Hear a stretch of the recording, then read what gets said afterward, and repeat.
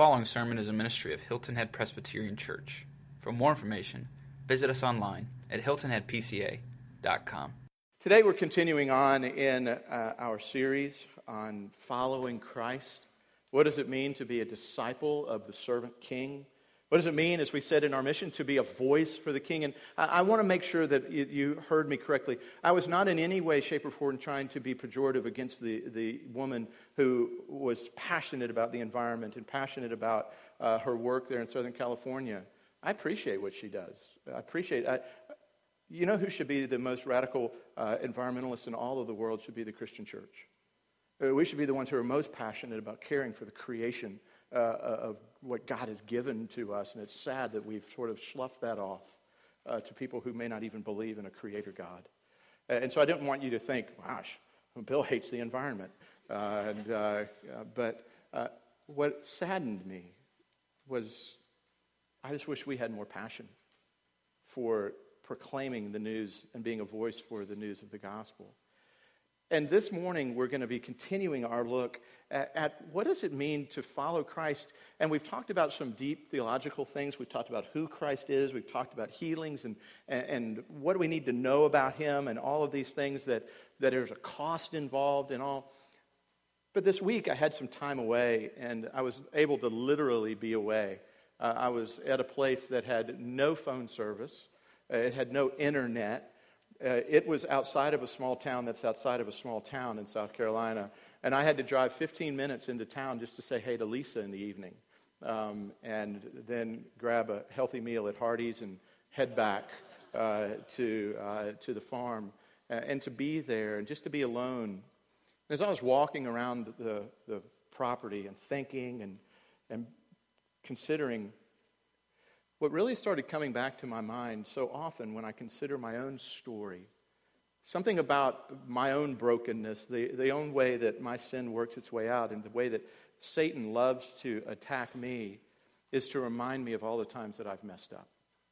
He loves to come back and remind me of going, Bill, you now may be this, but I remember when you did this, and you constantly do this, and you do this. And he loves, that's his nature. The evil one's nature is as an accuser. He enjoys pointing out our faults. And I was walking around, and here I am in this beautiful place, just enjoying life. And I had my gun with me, and I was shooting and having that. And so this little cut, by the way, it's nothing major. It's just called a scope kiss, where I leaned in a little too much on my rifle, and it kissed me. So I'm okay in that. But I was walking, and this picture, I remember being at Queens College, preaching at a small church that was meeting there back in 1994, 95. Wasn't even out of seminary yet. And it was probably a horrible sermon. And I was there, but a bunch of my friends from home, from Charlotte, were there. And none of these guys were Christians. I'd grown up with them. And we had enjoyed life to the fullest without Christ involved. And one family was there. The parents, who were kind of adopted parents of mine, were there. And I remember after the service, preaching as I preached about the grace of God and the transformation in my life, the one dad came to me. He wasn't trying to be mean, but he came to me and he said, Bill, I almost stood up and said, yeah, but I remember you when. And that story came back as I was walking along this dirt road this week. And I thought, that's Satan's voice so often to me. Bill, I remember you when. You give a good image to the people there in Hilton Head, and they think this about you, and they see your marriage, and they see your family, and they've got certain they've created this narrative about you that isn't true, that if they really knew you, and they knew how often you messed up, and they knew this about you, then they wouldn't want you to be the pastor. I know you when, Bill McCutcheon. And I thought, as we're wrestling with this, what does it mean to follow the servant king? We need to wrestle with and come to a healthy place of dealing with our failures, of wrestling down to a place where we can then take that voice, which, by the way, over the years, I've learned that voice, and I know where it comes from, and as Steve Brown, the great preacher, would say, it's from the pit of hell and it smells like smoke. And I was able to go, You know, Satan, thank you for bringing that back to my mind, because it reminds me of the absolute grace of Jesus Christ in my life. That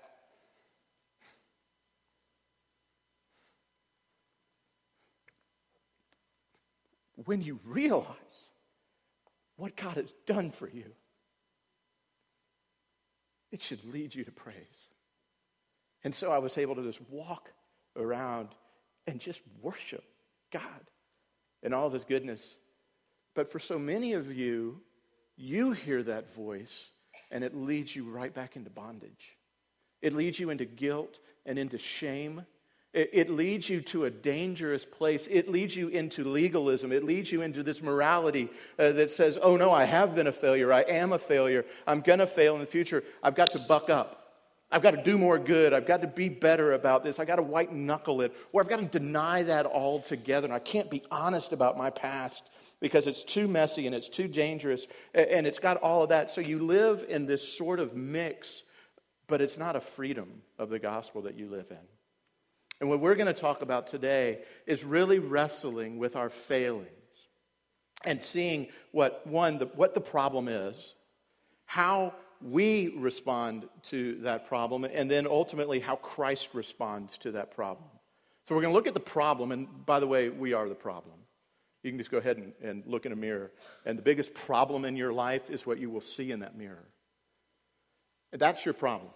It's your sinful, broken heart that is still wrestling with the flesh and the gospel of what Galatians was saying, the spirit and the flesh wrestling together. So we're going to look at the problem. We're going to look at how we should respond to the problem, and then ultimately how Christ responds to the problem. Okay? So if you have your Bibles, go ahead and turn with me to Mark, looking at chapter 14. And we're going to pick up in verse 53. It's a little bit earlier than I think is printed in your bulletin. But this is the word of the Lord. And they led Jesus to the high priest. And all the chief priests and the elders and the scribes came together. And Peter had followed him at a distance right into the courtyard of the high priest. And he was sitting with the guards and warming himself at the fire. Now the chief priests and the whole council were seeking testimony against Jesus to put him to death, but they found none. For many bore false witness against him, but their testimony did not agree. Some stood up and bore false witness against him, saying, we heard him say, I will destroy this temple that is made with hands. In 3 days I will build another, not made with hands. Yet even about their testimony did not agree. And the chief priest stood up in the midst and asked Jesus, have you no answer to make? What is it that these men testify against you? But he remained silent and made no answer. Again, the high priest asked him, are you the Christ, the Son of the Blessed? And Jesus said, I am. And you will see the Son of Man seated at the right hand of power, coming with the clouds of heaven. And the high priest tore his garments and said, what further witness do we need? And we have heard his blasphemy. What is your decision? And they all condemned him as deserving death. And some began to spit on him and to cover his face and to strike him, saying to him, prophesy. And the guards received him with blows. And as Peter was below in the courtyard, one of the servant girls of the high priest came, and seeing Peter warming himself, she looked at him and said, you also were with the Nazarene Jesus. And he denied it, saying, I neither know nor understand what you mean.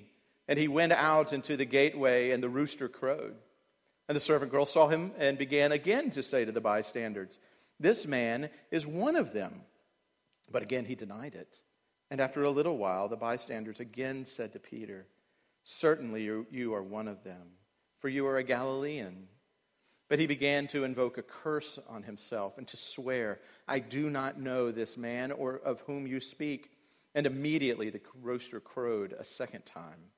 And Peter remembered how Jesus had said to him, before the rooster crows twice, you will deny me 3 times. And he broke down and wept. May God add his blessing to the reading and the hearing of his word. Let's pray. Father, we ask now that you would come by your Spirit and you would teach us. These aren't just words on a page. They're your words on your page. And there's something that you want to teach us today. So would we see it? Would we hear it? Would we humble ourselves? Would we be encouraged by your Spirit? Your people are listening. Speak, we pray. Amen. Thomas Cranmer was a church father under the leadership of the early church and the Reformation. That he was one of the writers of what would be now called the Book of Common Prayer, if you come out of Episcopal and Anglican backgrounds.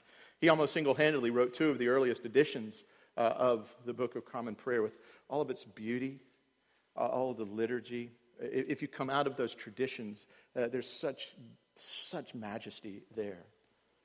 Well, Cranmer lived with great privilege in the fact that there was freedom within Great Britain and England at the time. But then Mary, Queen of Scots, came to the throne, and she began to persecute all of those who were against the Roman Church, against the Catholic Church, and Cranmer was right in her gaze. And some of his peers had been killed and martyred, and Cranmer was imprisoned.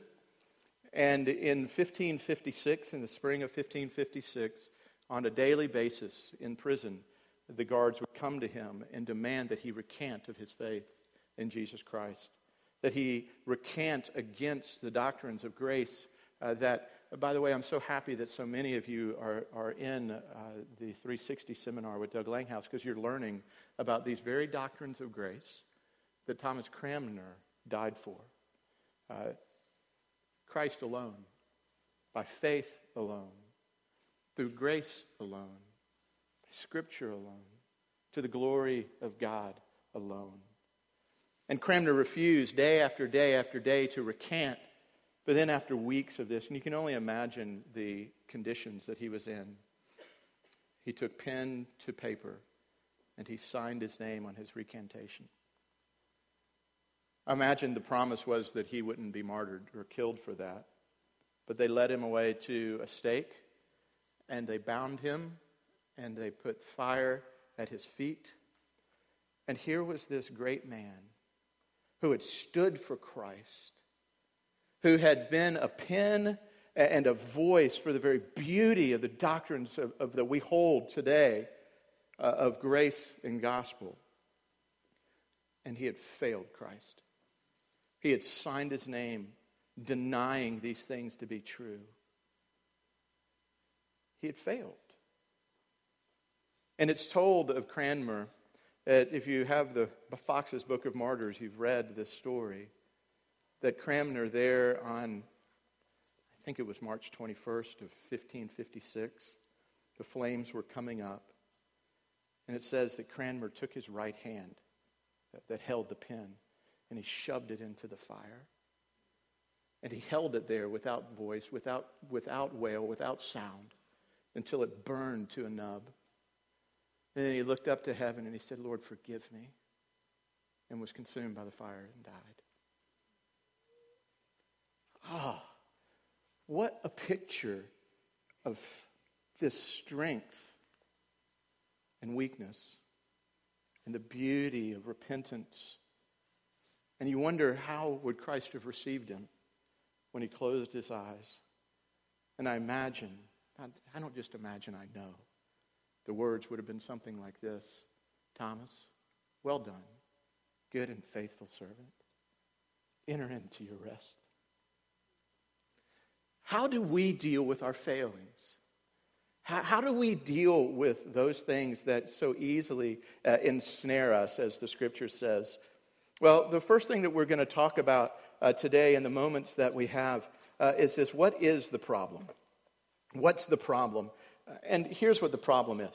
It's really, really simple. It's not deep, it's not profound, but you might want to go ahead and write it down. Here is the problem: you are going to fail. Categorically, you are going to fail. Every single one of you seated here today is going to fail. You have already failed Christ at some level. You are currently at some level failing him in your life, and you will fail him moving forward. Okay? And one teaching that I used to that I really appreciate, has been shaped me so much. It talks about cheer-ups. That we have certain things that we should own and we should cheer up about. And here's the first cheer up. Cheer up you're worse than you want to think you are. You're like, what? And we're done for the day. Just go home and ponder that. That'll be your week. Wow, man, no wonder I didn't come to a Presbyterian church before. This is it? Well, no, cheer up. You're worse than you want to believe you are. You really are. And we really are. And we go, doesn't make us feel good. Well, the next cheer up, and we're going to get to it in a second, really is this. Cheer up. Christ loves you more than you ever dared dream or imagine. Simultaneously.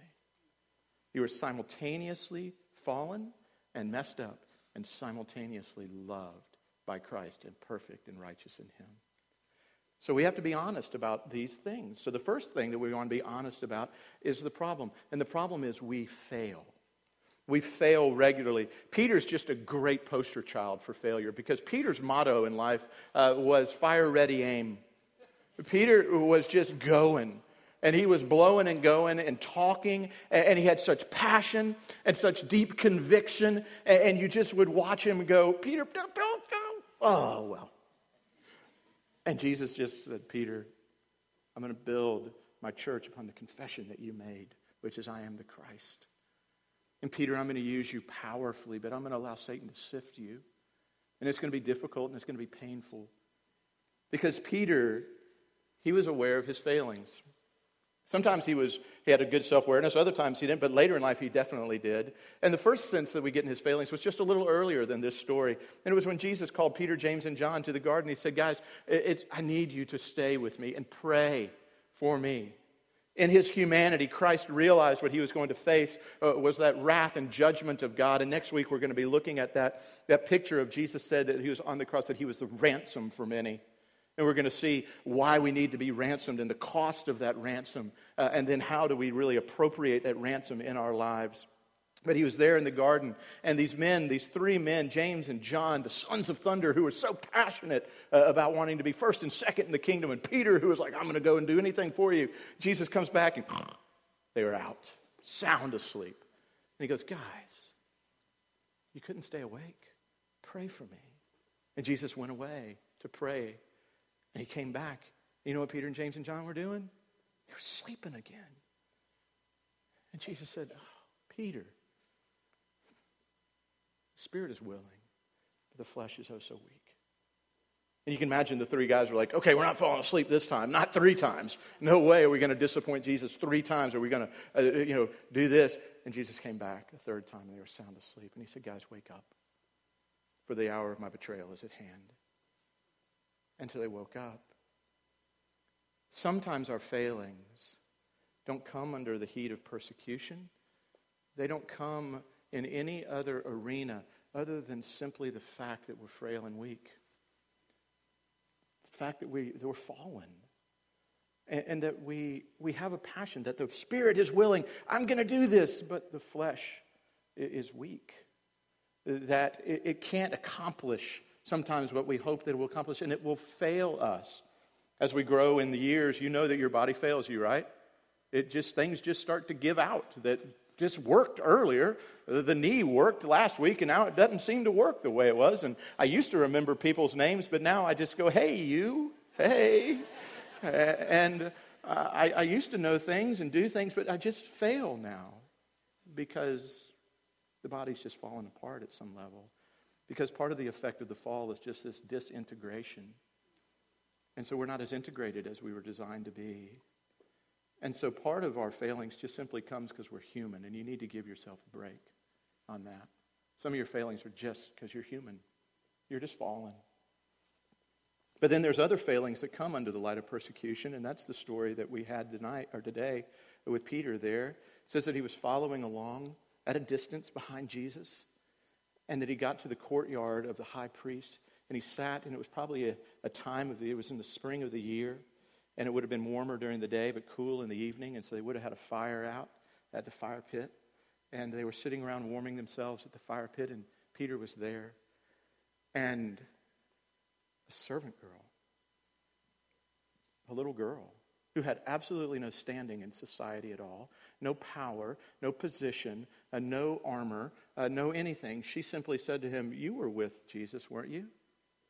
He said, I don't know what you're talking about.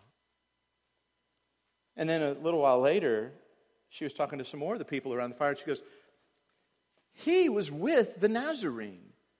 He was with Jesus. I know he was. And Peter goes, I don't know what you guys are talking about. And he denied him again. At this time, though, he realized it's probably better for me to change location. So I'm going to move away from the fire and the proximity. He moved a little ways away. But then those same bystanders looked at him and said, you are one of his followers, for you're a Galilean. You wonder how they knew he was a Galilean. Well, guys, come on. You know when somebody's from the Midwest, right? Or New York, or from the South. You know, we have the proper language down here. All the rest of you are very easily identified. You know. But you know folks by their dialect. You know them by their accent. And they would have known a Galilean by his accent.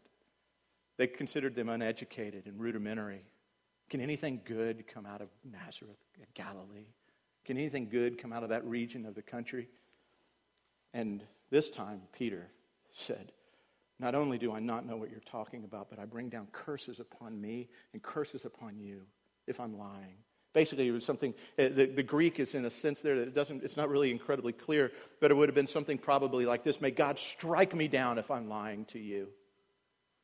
Would God curse me if I'm lying? I don't know who you're talking about. Or one that, I remember being raised and saying, you should never say this. I swear to God,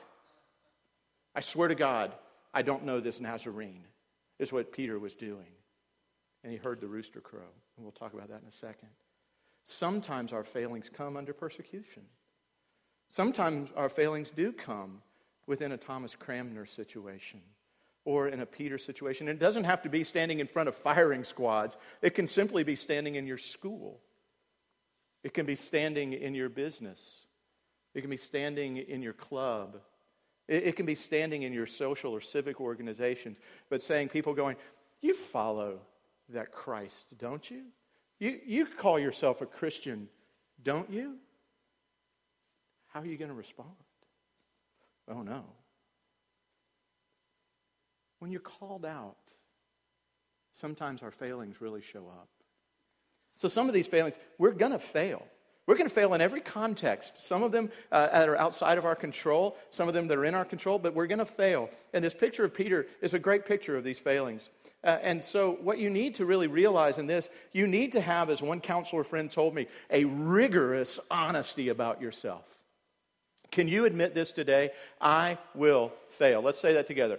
I will fail. Okay. You're going to fail. Look to your left. That'd be my right. Look that way. Guess what that person's going to do?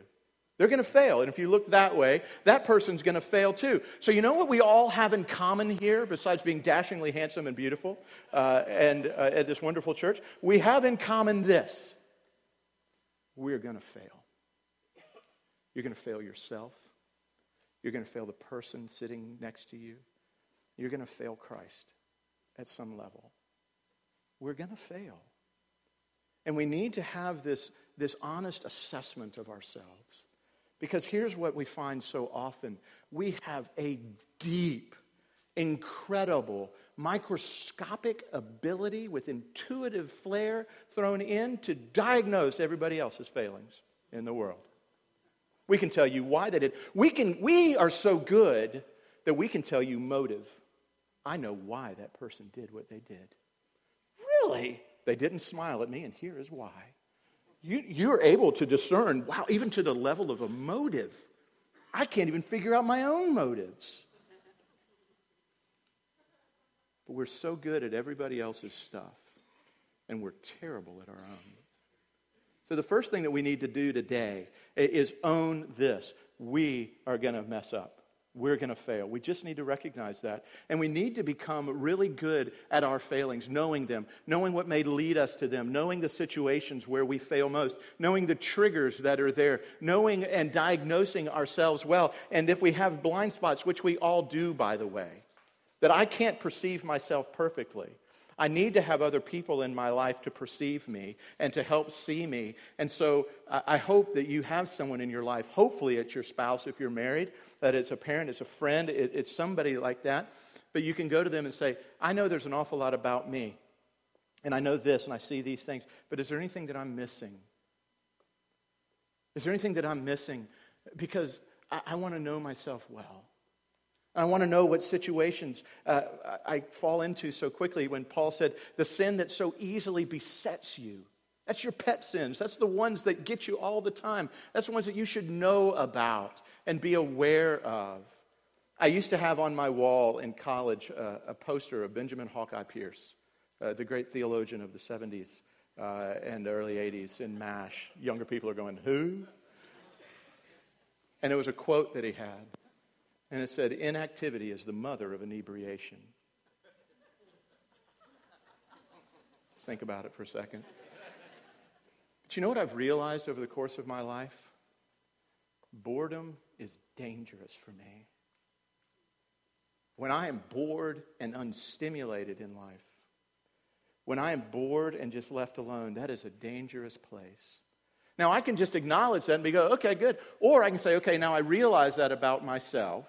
Therefore, I'm going to let other people into that, my wife most especially, my family. I'm going to put in place safeguards that are going to help me because I know myself and my tendency is to fail, is to sin, is to go into these. So I'm going to put safeguards in place to help me in these situations. And see, it's owning and being honest about our weakness.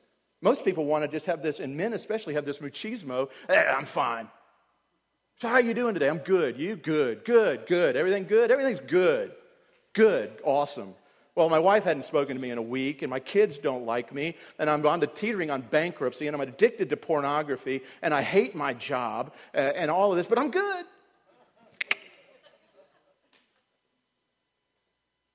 Instead of just being honest, of saying, this is what I know about me.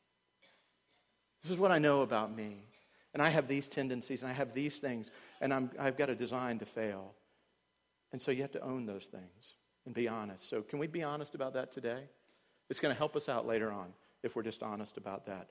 And so who's the person that is the chief? I mean, Paul said, hey, I'm the least of the apostles. Then eventually he ultimately came and said, hey, I'm the chief among sinners. I know me really well. He had a great self-awareness of his heart. And so the first thing, the problem is us. The problem is that each of us will fail at some level and at some place. So then we have to ask the question, how are we going to respond to this failing? How are we going to respond to our failings? How are you going to respond to your failings? For some of you, your response is denial. I've kind of already touched on that. For some of you, your response is self-hatred. That you hate yourself for your failings. That you think that you have to abuse yourself because of your failings. For some of you, your response to your failings is medicating. That you find an addiction. And it doesn't have to be a sinister, dark addiction like pornography or drugs or alcohol. It can just be whatever the addiction is to medicate. It could be way too much exercise. It could be shopping too much. It could be your looks. It could be whatever it is. But we medicate. We see and we recognize, okay, I have these failings, Bill. You don't have to point them out anymore today. I got that one down. I wrestle with it all the time. My self-image is so shot that I have no self-image at all. And so we look at it. And so how are we supposed to respond to our failings? Well, in this story, in this snippet, in this picture, it doesn't mean it's the only response, but here's the response that Peter had. Peter recognized his failings. He couldn't deny it. He denied Christ 3 times, and he remembered the words of Christ, which said, you're going to deny me tonight 3 times before the cock crows twice.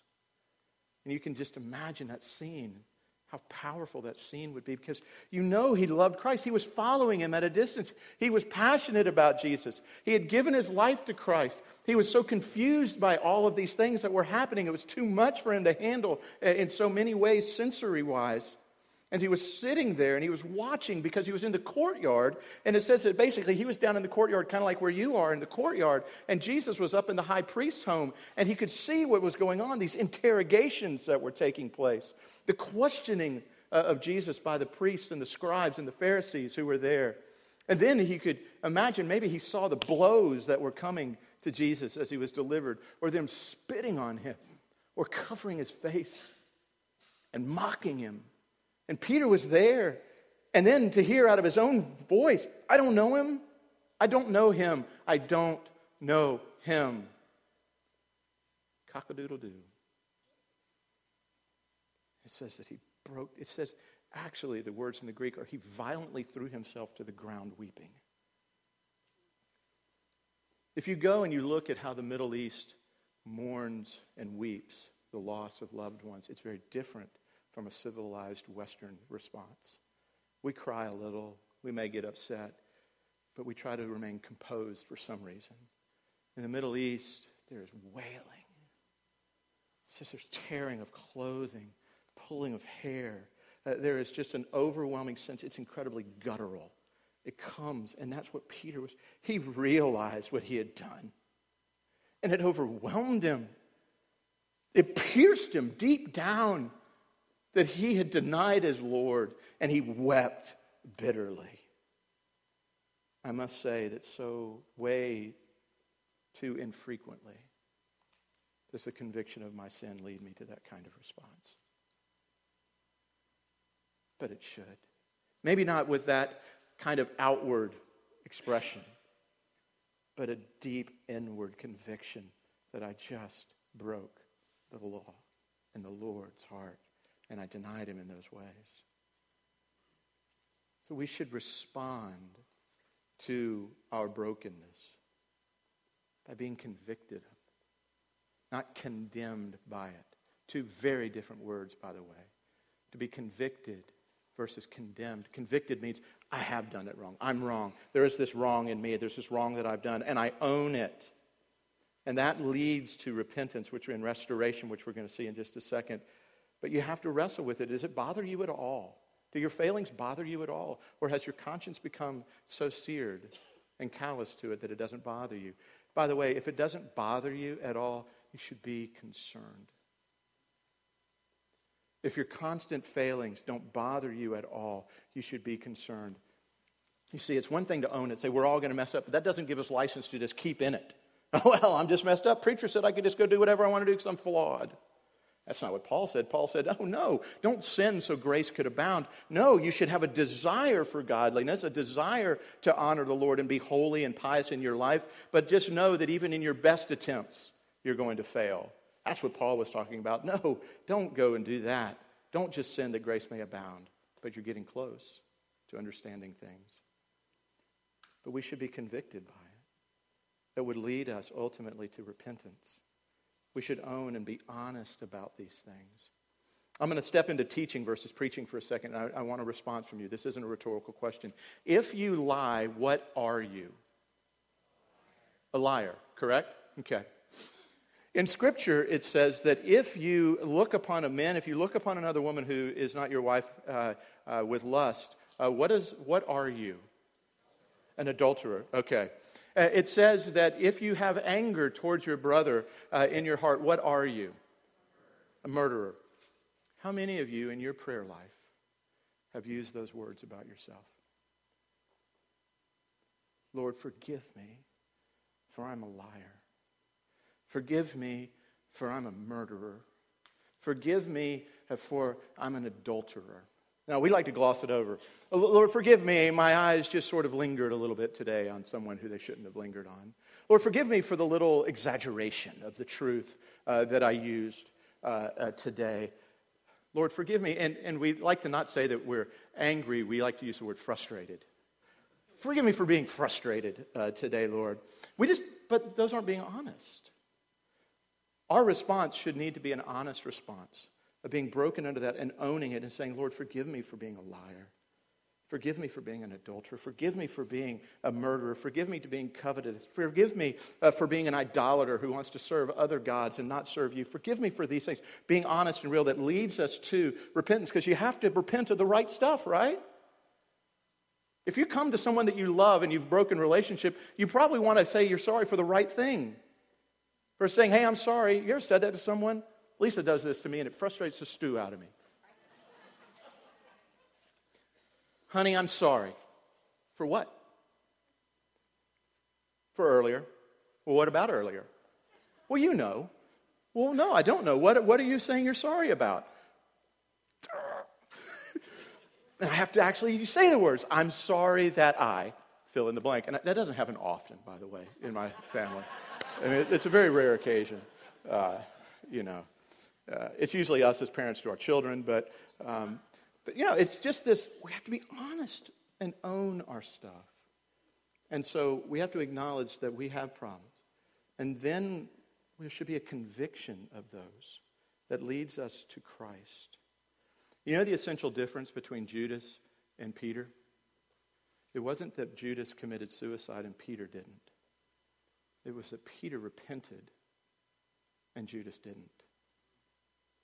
That's it. It's not about suicide, by the way. There's such a horrible, damning teaching within the church about suicide.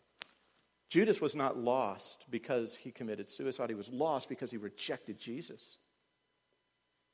Peter was found because he was reunited to Christ and restored in Christ. And that's what we're going to see now. So the first thing, admit you have a problem and you're the problem. We're going to fail. Then what do you do when those failings are pointed out, when those failings are brought up? Sometimes the Spirit brings them up, and I'm going to quickly say this. It's not always the Spirit that brings it up. So quit with this whole, well, the only reason he's asking for forgiveness is because I pointed it out to him. If he was really sorry, he would have done it on his own, or she would have done it on their own. You need to go read David and Nathan. David did not repent of his rape and murder and adulterous relationship with Bathsheba until Nathan came and said, you are the guy. You're the man. Sometimes God calls out our sin and our brokenness through somebody else convicting us and going, hey, let me tell you about this. Let me talk to you about this. And how you respond to that is incredibly important. It should lead you to conviction as it did with David. He said his heart was broken before the Lord. So, the problem, we're all going to fail. Our response should be that of leading to conviction and repentance. And then finally, we got to end and go quickly on this. What's Christ's response? What's Christ's response to us in our failings? Well, a couple of things you need to know real quickly, and you can write these down and unpack them. First, you need to know this. Jesus never fails us. Jesus never fails us. The picture of Peter's trial that was going on, because he was sort of on trial, right? He was having somebody questioning him, was put in absolute juxtaposition to Jesus' trial. Peter's trial, Jesus' trial. So simultaneously, as Peter was failing, Jesus was not. And so what that teaches us is this. Jesus' faithfulness to you is not based on your faithfulness to him. Can I say that again? Jesus' faithfulness to you is not predicated and based on your faithfulness to him. If it was, then Peter was lost. He should have gone and been with Judas. But it's not based on that. And you need to hear that you have a Savior who said, it's my faithfulness that saves you, not yours. That I am the one who will see you and persevere you to the end. One of the very tenets of our faith is to believe that your salvation, what can separate you from the love of Christ Jesus? The love of God in Christ Jesus. Can death? Can anything? Principalities, powers, any of this stuff? And the answer is it's an overwhelming no, because it has nothing to do with any of that. It has to do on the faithfulness of Jesus, who simultaneously to Peter's denials was not denying who he was. That's the first thing we need to know in this. That Christ's response is to constantly be faithful to us. That Jesus already sees our failings and knew our failings before they're going to happen. He's the one who told Peter this, by the way. He said, Peter, you're going to fail me. And then when Peter failed, you have to go to the Luke account. But in the Luke account of this, it says that as soon as the cock crowed and Peter had denied him that third time, it says that Jesus looked at him. He saw him. I've always wondered what that look was, and I've preached on it before. I know this, I don't believe it was disappointment. I believe it was the look of a Savior saying, I knew you, and I know you. Peter, I've got you. Peter, I've got you. Christ already knows your failings. So it gives you an incredible freedom about being honest about your own. If Christ loves you in the midst of them anyway, that he knows them beforehand, and then ultimately, he restores you. In John chapter 21, we don't have time to go into it fully, but John chapter 21, you know what Jesus does to Peter? And he seeks out Peter. Peter, do you love me? Yes, Lord, you know I do. Feed my sheep. Peter, do you love me? Yes, Lord, you know that I love you. Feed my lambs. Peter, do you love me? Peter goes, why are you doing this? But I imagine in the back of his mind, he must be going, he's asked me 3 times, because I can tell you 3 times I fell asleep. 3 times I denied him. He said, then Peter, feed my sheep. Care for my sheep. Christ restores us in the midst of our brokenness. He restores you to active duty. Because here's what he said after that. Now, Peter, don't worry about James and John. You follow me. You follow me. So here's what we're going to end with. And Matt, your crew can come up while I'm saying this. Here's what we're going to end with. God wants to use you in the middle of your failings, not when you're done failing him. If you are waiting to not fail him anymore before you can be used by God, you will never be used by God. He wants to use you in the middle of your failings. You will never be good enough. You will never be perfect enough. You will never get it right enough. And Jesus says, I'm restoring you now. And I'm going to use you now in the middle of that. And you know what that means? That means that his power then is seen in the midst of our failings. Isn't that awesome? Isn't that what Paul said? If I'm going to brag about anything, I'm going to brag about my weakness. Because it's in my weakness that he is made strong. That he is shown to be glorious. Because if he can use this, he really is God. So today, some of you are wrestling. Some of you are wrestling. You can't forgive yourselves for things that have happened in your past. Your failings. I want you to hear the voice of Jesus say to you today, I forgive you. I forgive you for that. My cross is sufficient for you. Now come and follow me. Come and follow me. Let's pray.